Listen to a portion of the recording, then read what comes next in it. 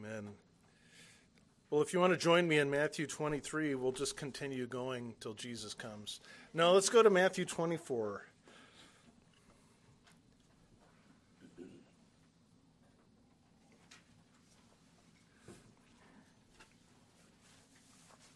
As we come there, I want to let you know that with the end of Matthew 23, Jesus has turned a corner.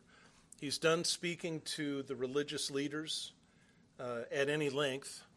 He speaks very briefly to them during the trials, but says almost nothing there. His focus now is on his disciples.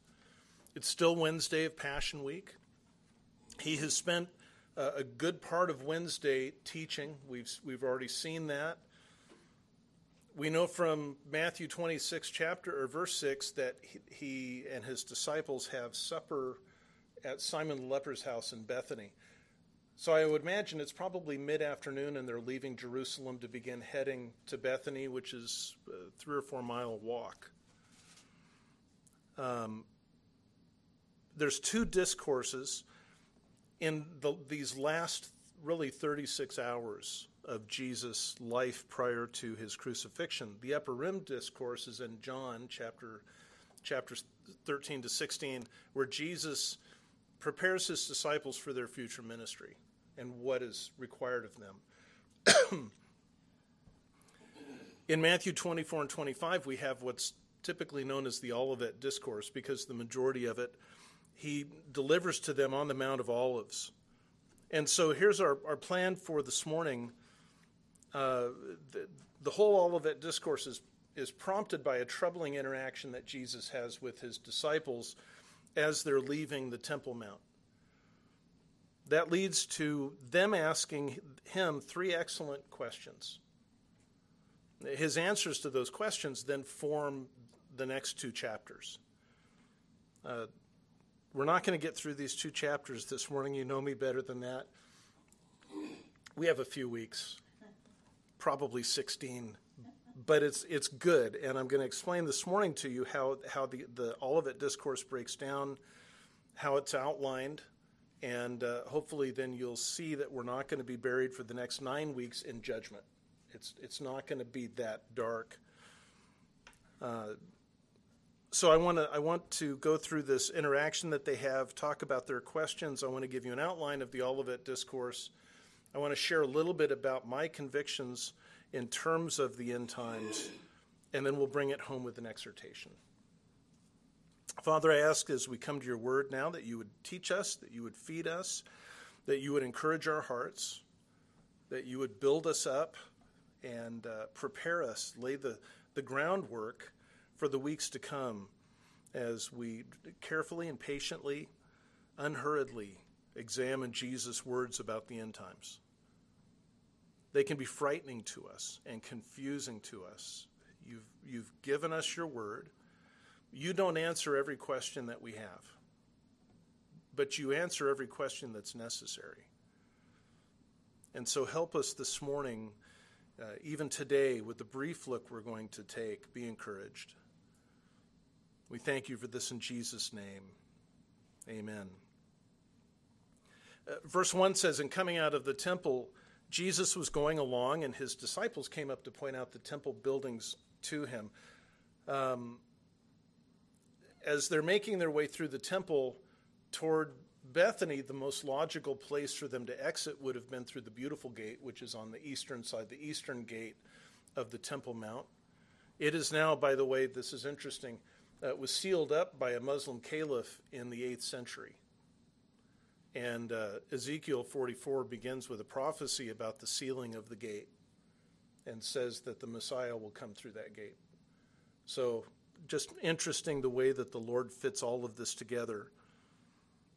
As they're making their way through, the disciples are struck by the beauty of the temple and the magnificence of the structures there. The language doesn't tell us what they said, but the fact that they're pointing out the temple buildings contains some enthusiasm in it. Weren't they used to the temple? Why would the temple have been surprising to them? Well, a couple of things that came to mind as I pondered this. One is that they're Galileans. They're not Judeans. They visited the temple 3 times a year for the feasts. They would go into the temple to worship, to pray, and to bring sacrifices. If you look at the temple complex proper, not the whole Temple Mount, but the temple complex proper, you could really squeeze in probably 10 or 20,000 people, which is a lot. But historians, the Jewish historian Josephus said that perhaps 1 million people went to Jerusalem for the feasts every year, or every feast. That's a lot of people, 20,000 at a time. And so I don't think that they had very much chance to linger in the temple. They went in, they did what was called for them to do, and then they made room for others to come in. The other thing to keep in mind is that a rebuilding project had been going on now for about 50 years. Herod the Great began it in 19 BC, thereabouts. It wouldn't be finished until 62 or 64 BC. There's about 30 years to go.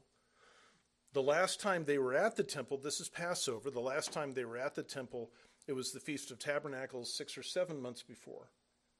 And so I think that there's a possibility that each time they come, especially after a 6-month break, there's been work done. And perhaps at this point, scaffolding had come down or things had been unveiled that they had not yet seen, and they're just amazed. We need to remember that the second temple, Herod's temple, certainly by the time it was done, would rival any building in Rome or Athens for beauty and grandeur and design. Herod rebuilt it with very strong Greek elements and designs. There were no animal or human carvings because they're banned, but there were carvings of grapes and pomegranates. And it was very impressive that these men are truly excited. But Jesus answered and said to them, verse 2, "Do you not see all these things? Truly I say to you, not one stone here will be left on another, which will not be torn down." So every one of those amazing buildings, the sanctuary building itself, the surrounding colonnades, the Nicanor gate, which stood between the women's court and the men's court and the high priestly court, all of the buildings that held supplies and the living places of the priests, the colonnades all the way around the Temple Mount itself, all of it's going to be torn down. These structures were built primarily of limestone and marble. The average weight of those stones was somewhere between 2 and 5 tons. And they moved them there. They didn't find them there. They moved them there. There is still a stone in the Western Wall tunnel today that measures 42 feet long, 11 feet high, and 14 feet wide. They estimate it weighs 600 tons. And they moved it there. No wonder they're impressed. So when Jesus says, this is all going to be dismantled, this place is going to be reduced to rubble, all of their enthusiasm and excitement just goes out the window. I can imagine as Jesus leads them to the eastern gate and through the gate and down and through the Kidron Valley, that they're very subdued. They get up to the top of the Mount of Olives. They probably stop to rest. They're there when Jesus speaks. He's sitting a little bit away. Verse 3 says he was sitting on the Mount of Olives. So perhaps they pondered and asked one another, what do you think? And they tried to work it out. And they come to him privately in verse 3, and they ask 3 really good questions. We can't fault these questions. The disciples came to him privately saying, tell us, when will these things happen? And what will be the sign of your coming? And supplying a couple words, what will be the sign of the end of the age? When are these things going to happen? What's it going to look like when you come back? And what's it going to look like when the age comes to an end? There's 2 questions that they don't ask. The first question is, what do we do in the meantime? And the second question is, what is the end of the age going to be like? So Jesus answers these questions in the Olivet Discourse. The when question is the easiest to answer. He says in verse 36, of that day and hour no one knows. Not even the angels of heaven, nor the Son, but the Father alone. Which I have interpreted as, that's none of your business. The when is none of your business. The when belongs to God.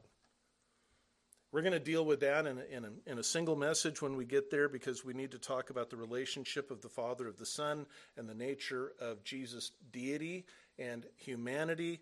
But the quick explanation that I have there is that Jesus, in his humanity on earth as the Son of God, did not possess all of the knowledge that the Father had.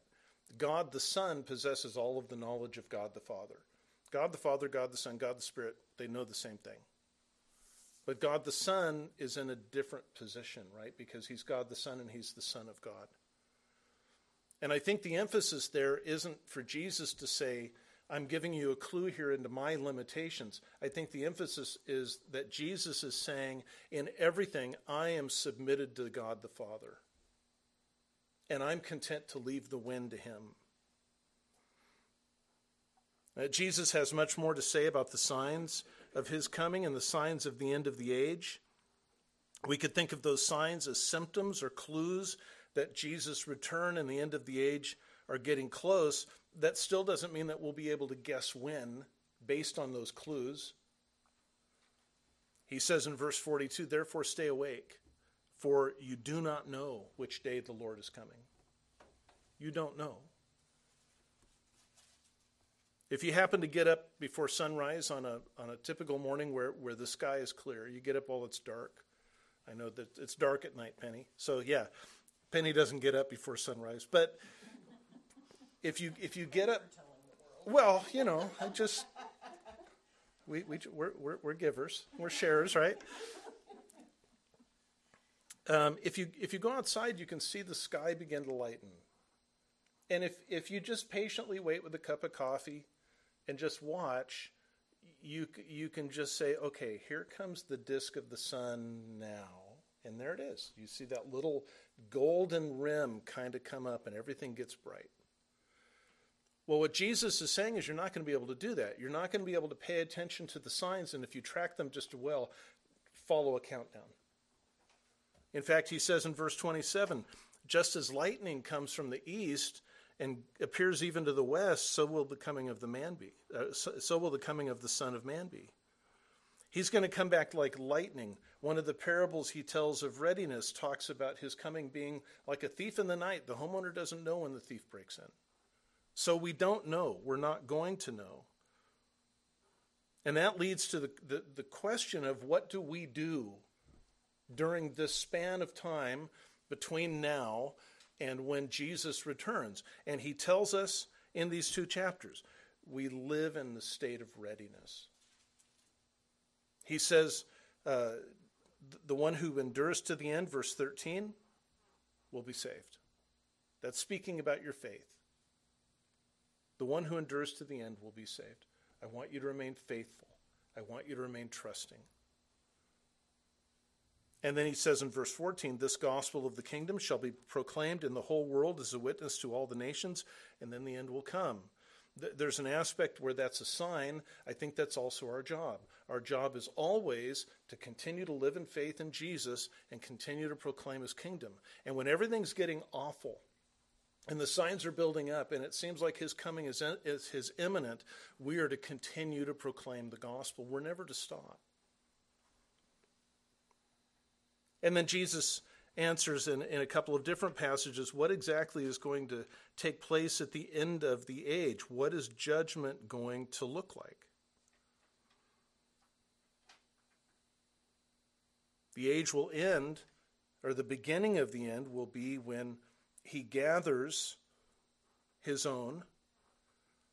And then in several passages, Jesus describes judgment taking place. And it culminates at the end of Matthew 25, where final judgment is compared to a stockman who separates the sheep from the goats. If I can put it this way, the state of our world right now is integrated. The wicked and the righteous are side by side and rub shoulders. They influence us. We influence them. Not as much as we would like, and they influence us more than we would like. But nevertheless, there are many blessings that come upon the people of God that spill over onto unbelievers. There's a proverb, Linda would know where it is because she knows Proverbs so well, but there's a proverb that talks about when the righteous flourish, the city rejoices, because the blessings upon the righteous spill over to unbelievers. Likewise, the things that God is doing to unbelievers in terms of temporal judgment, we see it in the United States. I believe because of abortion and homosexuality and the other sins, we see a hand of judgment on us. It's not final judgment, but we as Christians suffer under the burden of sins we've not committed. And we receive some of the fallout from that. The time is coming when the Lord is going to separate the sheep from the goats, the weeds from the wheat. He's going to separate the two, and then he is going to eternally isolate the two. So when we get on the other side of judgment, there will no longer be contact or intermingling between the wicked and the righteous. None. No contact. No conversations. The place of the wicked will be hell. The place of the righteous will be the presence of Christ. There will be no spillover, no integration. We will be completely segregated at that point. Not racially segregated, segregated on the basis of our relationship with Christ. So the wicked won't benefit, as I said, from the influence of the righteous or benefit from the blessings of God upon the righteous. The righteous will no longer suffer the influence of the wicked and the attacks and the belittlement. Neither will we suffer because of God's temporal judgment on the wicked. And speaking of their influence, it's not simply active persecution. It's just the conversations that go on and the things that we see and that come across our eyes.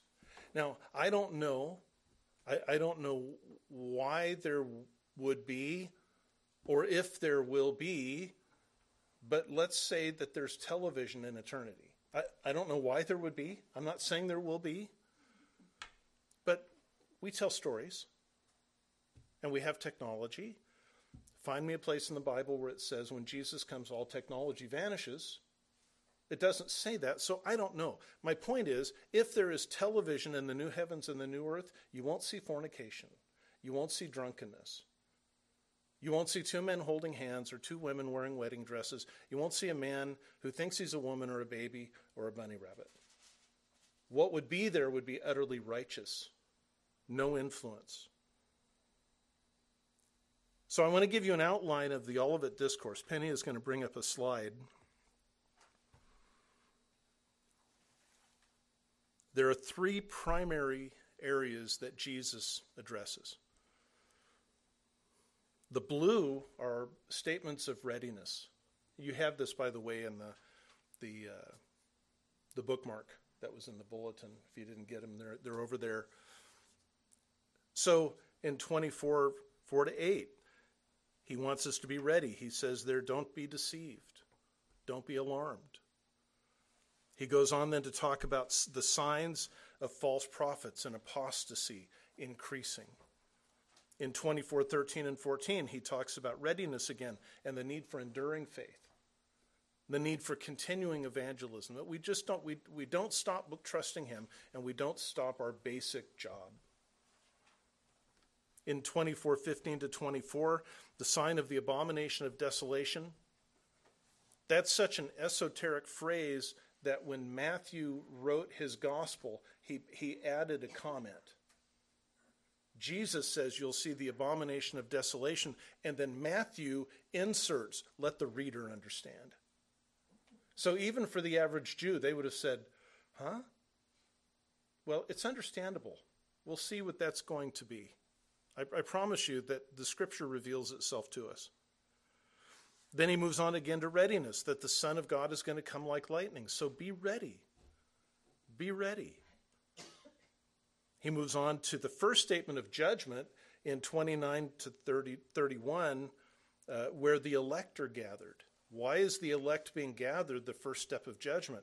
Because before final judgment comes, God removes his people from that sentence. Jesus has borne our sins. He has borne the wrath of God against us. Your sins, past, present, future, every sin you've ever committed, if your faith is in Christ, has already been paid for by him. The sins you haven't committed yet have already been paid for. God doesn't go back in time and add them to him. Otherwise, Jesus would have never stopped suffering. Our salvation is complete.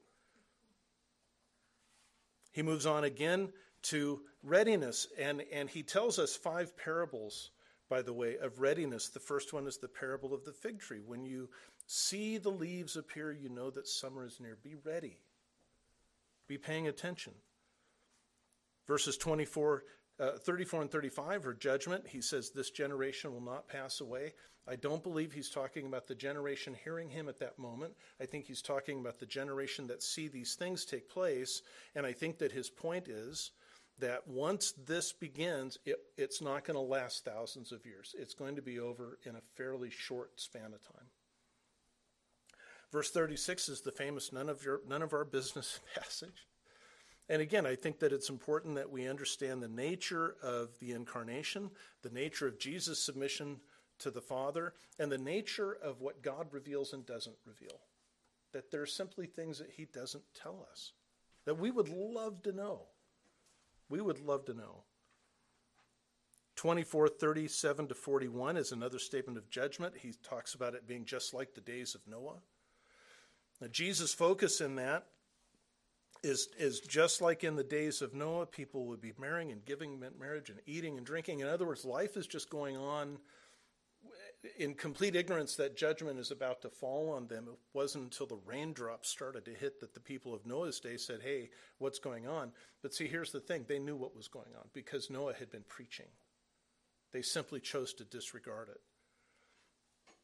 And I think that the days of Noah would include, would include the moral condition of the world at the time, where every thought of man is sin only and the world is filled with violence. Then 4 parables in a row about readiness from chapter 24, verse 42 to chapter 25, verse 30, a long passage on readiness. The parable of the thief in the night. The homeowner doesn't know when the thief is going to break in. The parable of the faithful slave. Blessed is the slave that the owner finds doing what he's supposed to do when he comes back. Be ready. Be faithful. The parable of the 10 virgins, which is not a parable of smart Christians and stupid Christians. Well, I've heard it positioned that way of, okay, and in fact, one of the things I'll talk about tonight, I'll give you a preview. With all the different millennial views, there's a view called partial rapture, where only the Christians who are really serious get raptured. The problem with that view is that Jesus says in this parable to the foolish virgins, I don't know you. Well, then they're not Christians. So that I think the parable of the 10 virgins and the parable of the talents are comparable in that what the virgins have is the gospel. And 5 of them said, yes, I believe that, and they were ready. And 5 of them said, who cares? And then when Jesus came back, it was too late. The talents, the parable of the talents, is not the gifts God has given you. It's not your abilities. It's not music. It's not being able to sow. It's not how smart you are, how much money you have. It's the gospel. God has given revelation to everybody. There's one guy who's given 5, and he produces another 5 when the master returns. Another guy has 2, and he produces 2. See, it doubles. You gave me the gospel, and that produced life in me, and I trust you and I believe. But the guy who got 1 buried it. He didn't believe. He just disregarded it. And he's cast out into a place where there's weeping and wailing and gnashing of teeth. That's not good. And then the final judgment, the eternal separation of the sheep and the goats, takes place at the end of chapter 25. There's the outline. You've got it on the bookmark. You can track as we go. I promise to the best of my ability, as I understand now, that I'm only going to preach this number of sermons, but I don't know. There may be a combination. Maybe some of them will combine. I want to, because we're talking about end times, the Olivet Discourse is not hugely dependent on a millennial view. It's not hugely dependent on somebody being premillennial, postmillennial, or amillennial. I think that there's a couple statements that support premillennialism personally. But being premillennial, that impacts how I view Scripture. And so I just want to kind of give you a picture of my convictions about the end times. I'm going to go over through this tonight in more depth. But just briefly, one of the primary passages of Scripture that we deal with when it comes to the millennial kingdom is Revelation chapter 20. It says in the first 4 verses, "Then I saw an angel coming down from heaven, having the key of the abyss and a great chain in his hand. And he laid hold of the dragon, the serpent of old, who is the devil and Satan, and bound him for 1,000 years," that's a millennium, "and he threw him into the abyss and shut it and sealed it over him so that he would not deceive the nations any longer until the 1,000 years were finished. After these things he must be released for a short time. Then I saw thrones, and they sat on them.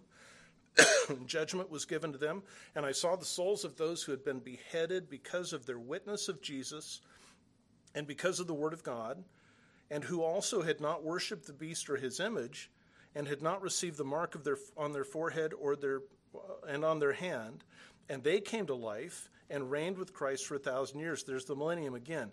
In Revelation 1 to 10, 1,000 years appears 6 times. So the 3 views are premillennialism, postmillennialism, and amillennialism. Amillennialism is the belief that the millennium is not literal but symbolic. It's allegorical.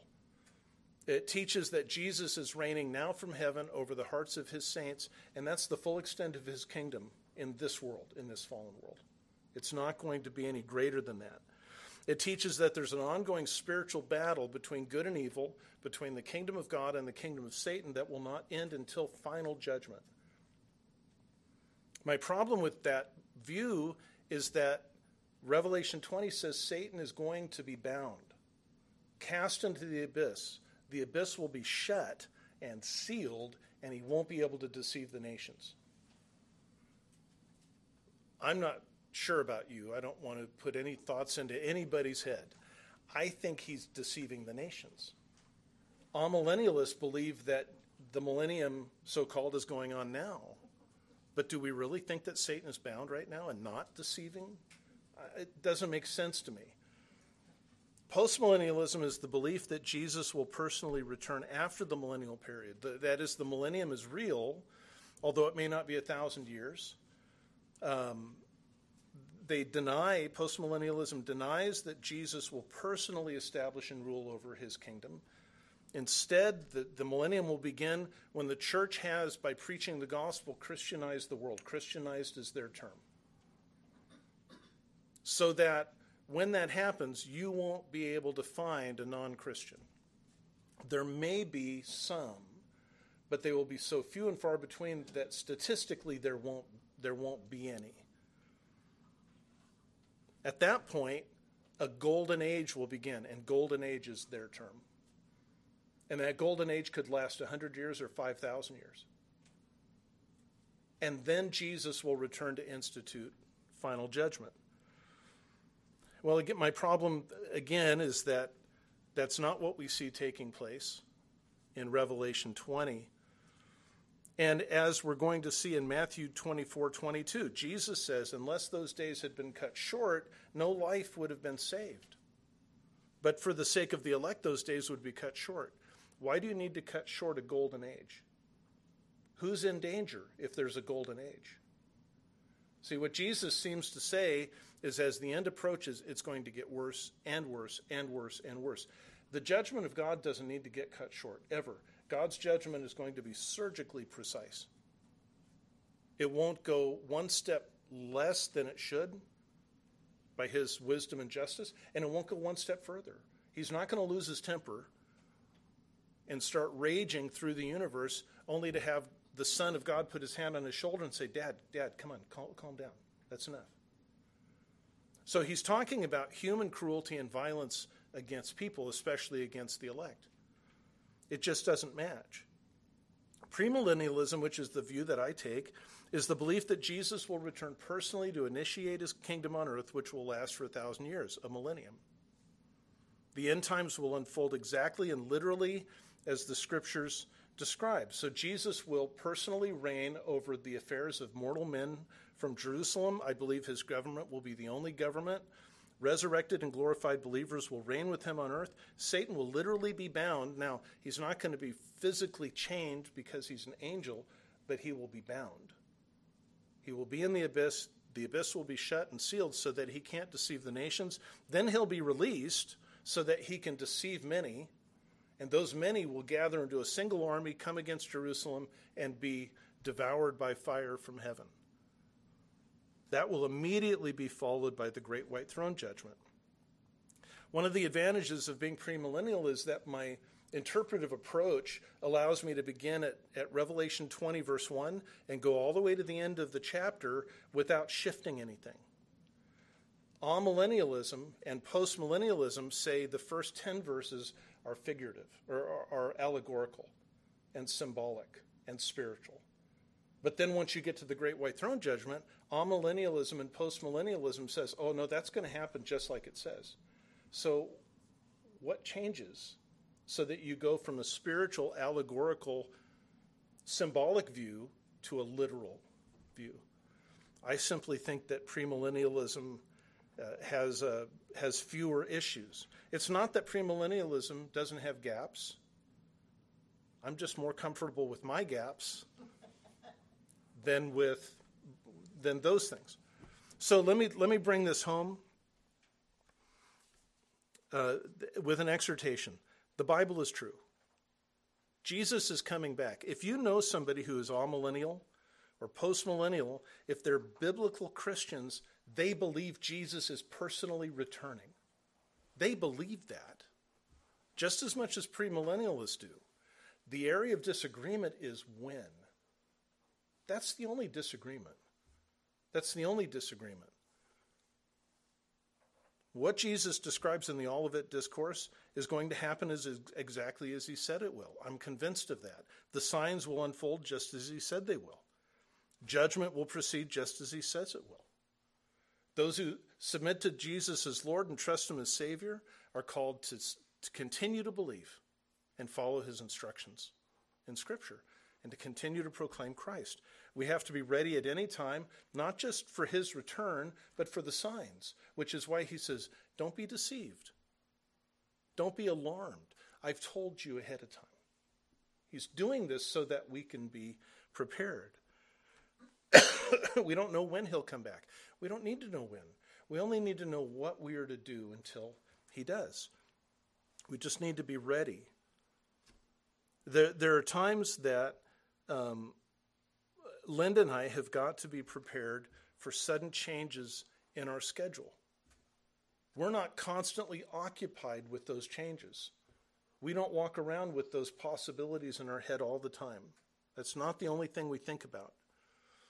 But we know, as I mentioned in Creighton this morning, if Linda got a call or a text from Kevin in the middle of the service saying he'd fallen out of his chair and hurt himself, we'd be gone. We know that.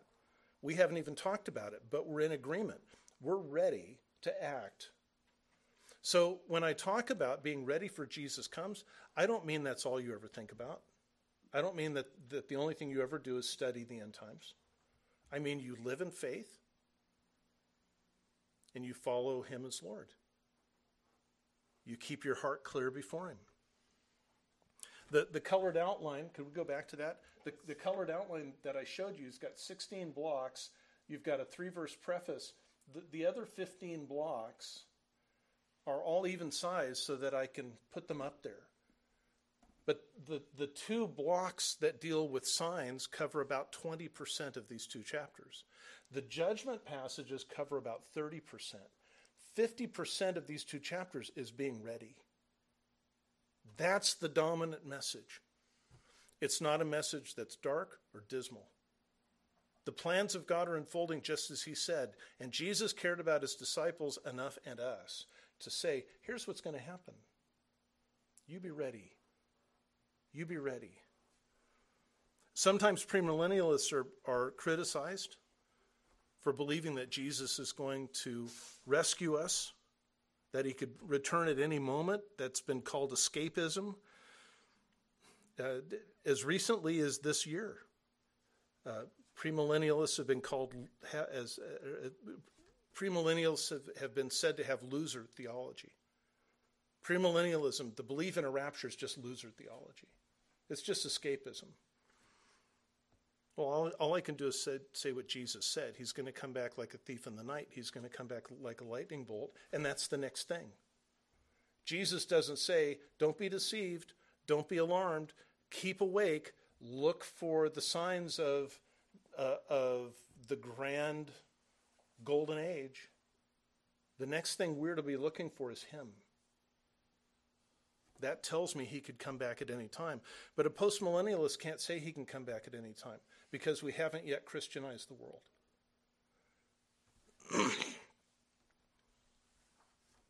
I want to encourage you that Jesus doesn't criticize those who long for his return. If you're ready to go home, so am I. If you're ready for this world to be undone, so am I. The only reason the Lord hasn't done it yet is that there's more people to save. He has not yet poured out his mercy as he wills. But Jesus doesn't say we have loser theology for wanting to be with him. He doesn't accuse us of escapism. In fact, this is what he prays in John 17, verse 24. Father, I desire that they also whom you have given me be with me where I am. If I can say this without being overly sentimentalizing Jesus, he wants to be with us more than we want to be with him. We manage to think about being with him once in a while. He is constantly thinking about being with us, and he is praying us home. It's on his mind far more than it's on ours. And so, as far as I'm concerned, go ahead and dream of heaven. Go ahead and dream of the new earth. Long for his return. Hunger for him. Hunger to worship him without sin and without weakness and without sickness and without the sorrow of loss and the distractions of this world. Hunger to live in a world where you could walk over to any body of water that you see, cup your hand and drink without fear. Hunger for a world where the air is pure. Hunger for a world where the ground is not trying to fight you all the time as you make a living. That's okay. That's what's coming. That's what's coming. Let's pray. Father, I thank you that Jesus is coming. I thank you that this world in which we live will not simply go on eternally. I thank you that you will bring things to a head and then bring them to a close. And that all of your people, not just those who have died and are with you now, but all of your people are with you where you are. We thank you so much for that. These are challenging things to think about, primarily because they haven't happened yet. Once they've happened, it'll be clear. And Lord, I'll just say for me, if you want to institute a worldwide revival so that for 1,000 years nobody exists but a Christian, I'm all for it. I just don't see that that's what you tell us in your word. So help us as these weeks unfold to be encouraged, to take readiness seriously, to recognize what signs are there and to not be afraid of them, and to have an urgency in our hearts for the gospel because of the judgment to come. We thank you, Lord Jesus, in your precious name. Amen.